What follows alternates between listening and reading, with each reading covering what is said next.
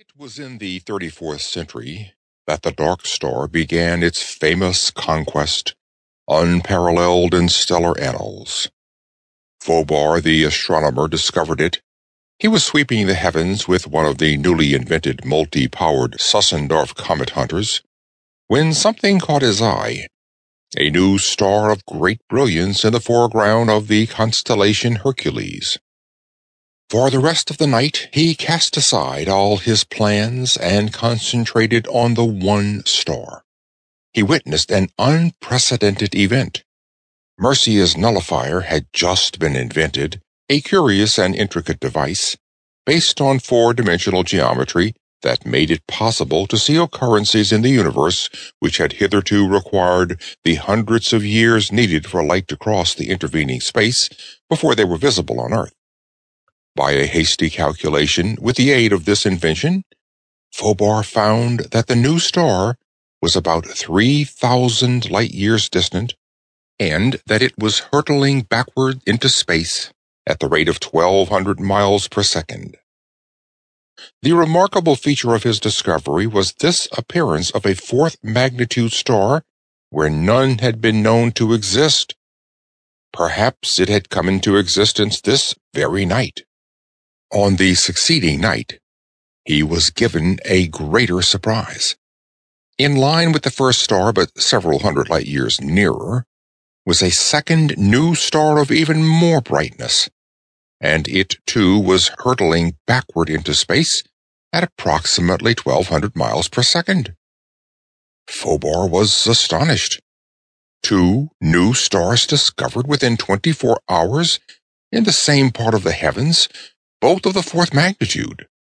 But his surprise was as nothing when on the succeeding night, even while he watched, a third new star appeared in line with these, but much closer.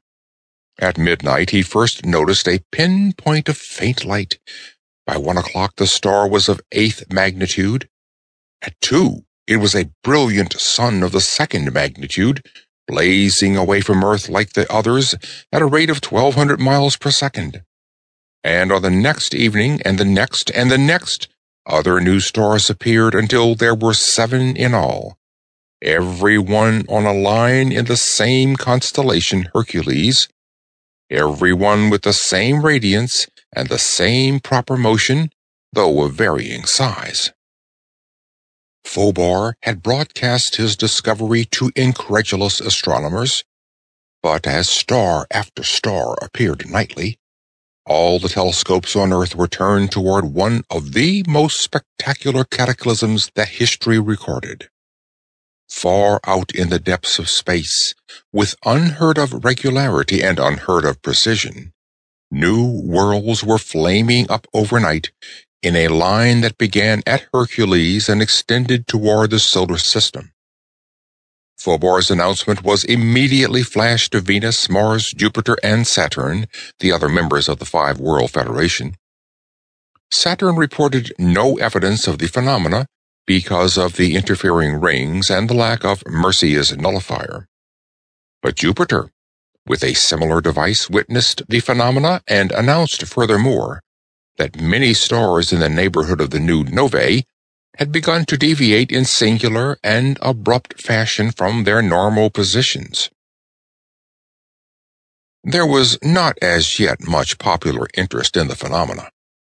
Without Mercia's nullifier, the stars were not visible to ordinary eyes, since the light rays would take years to reach the Earth.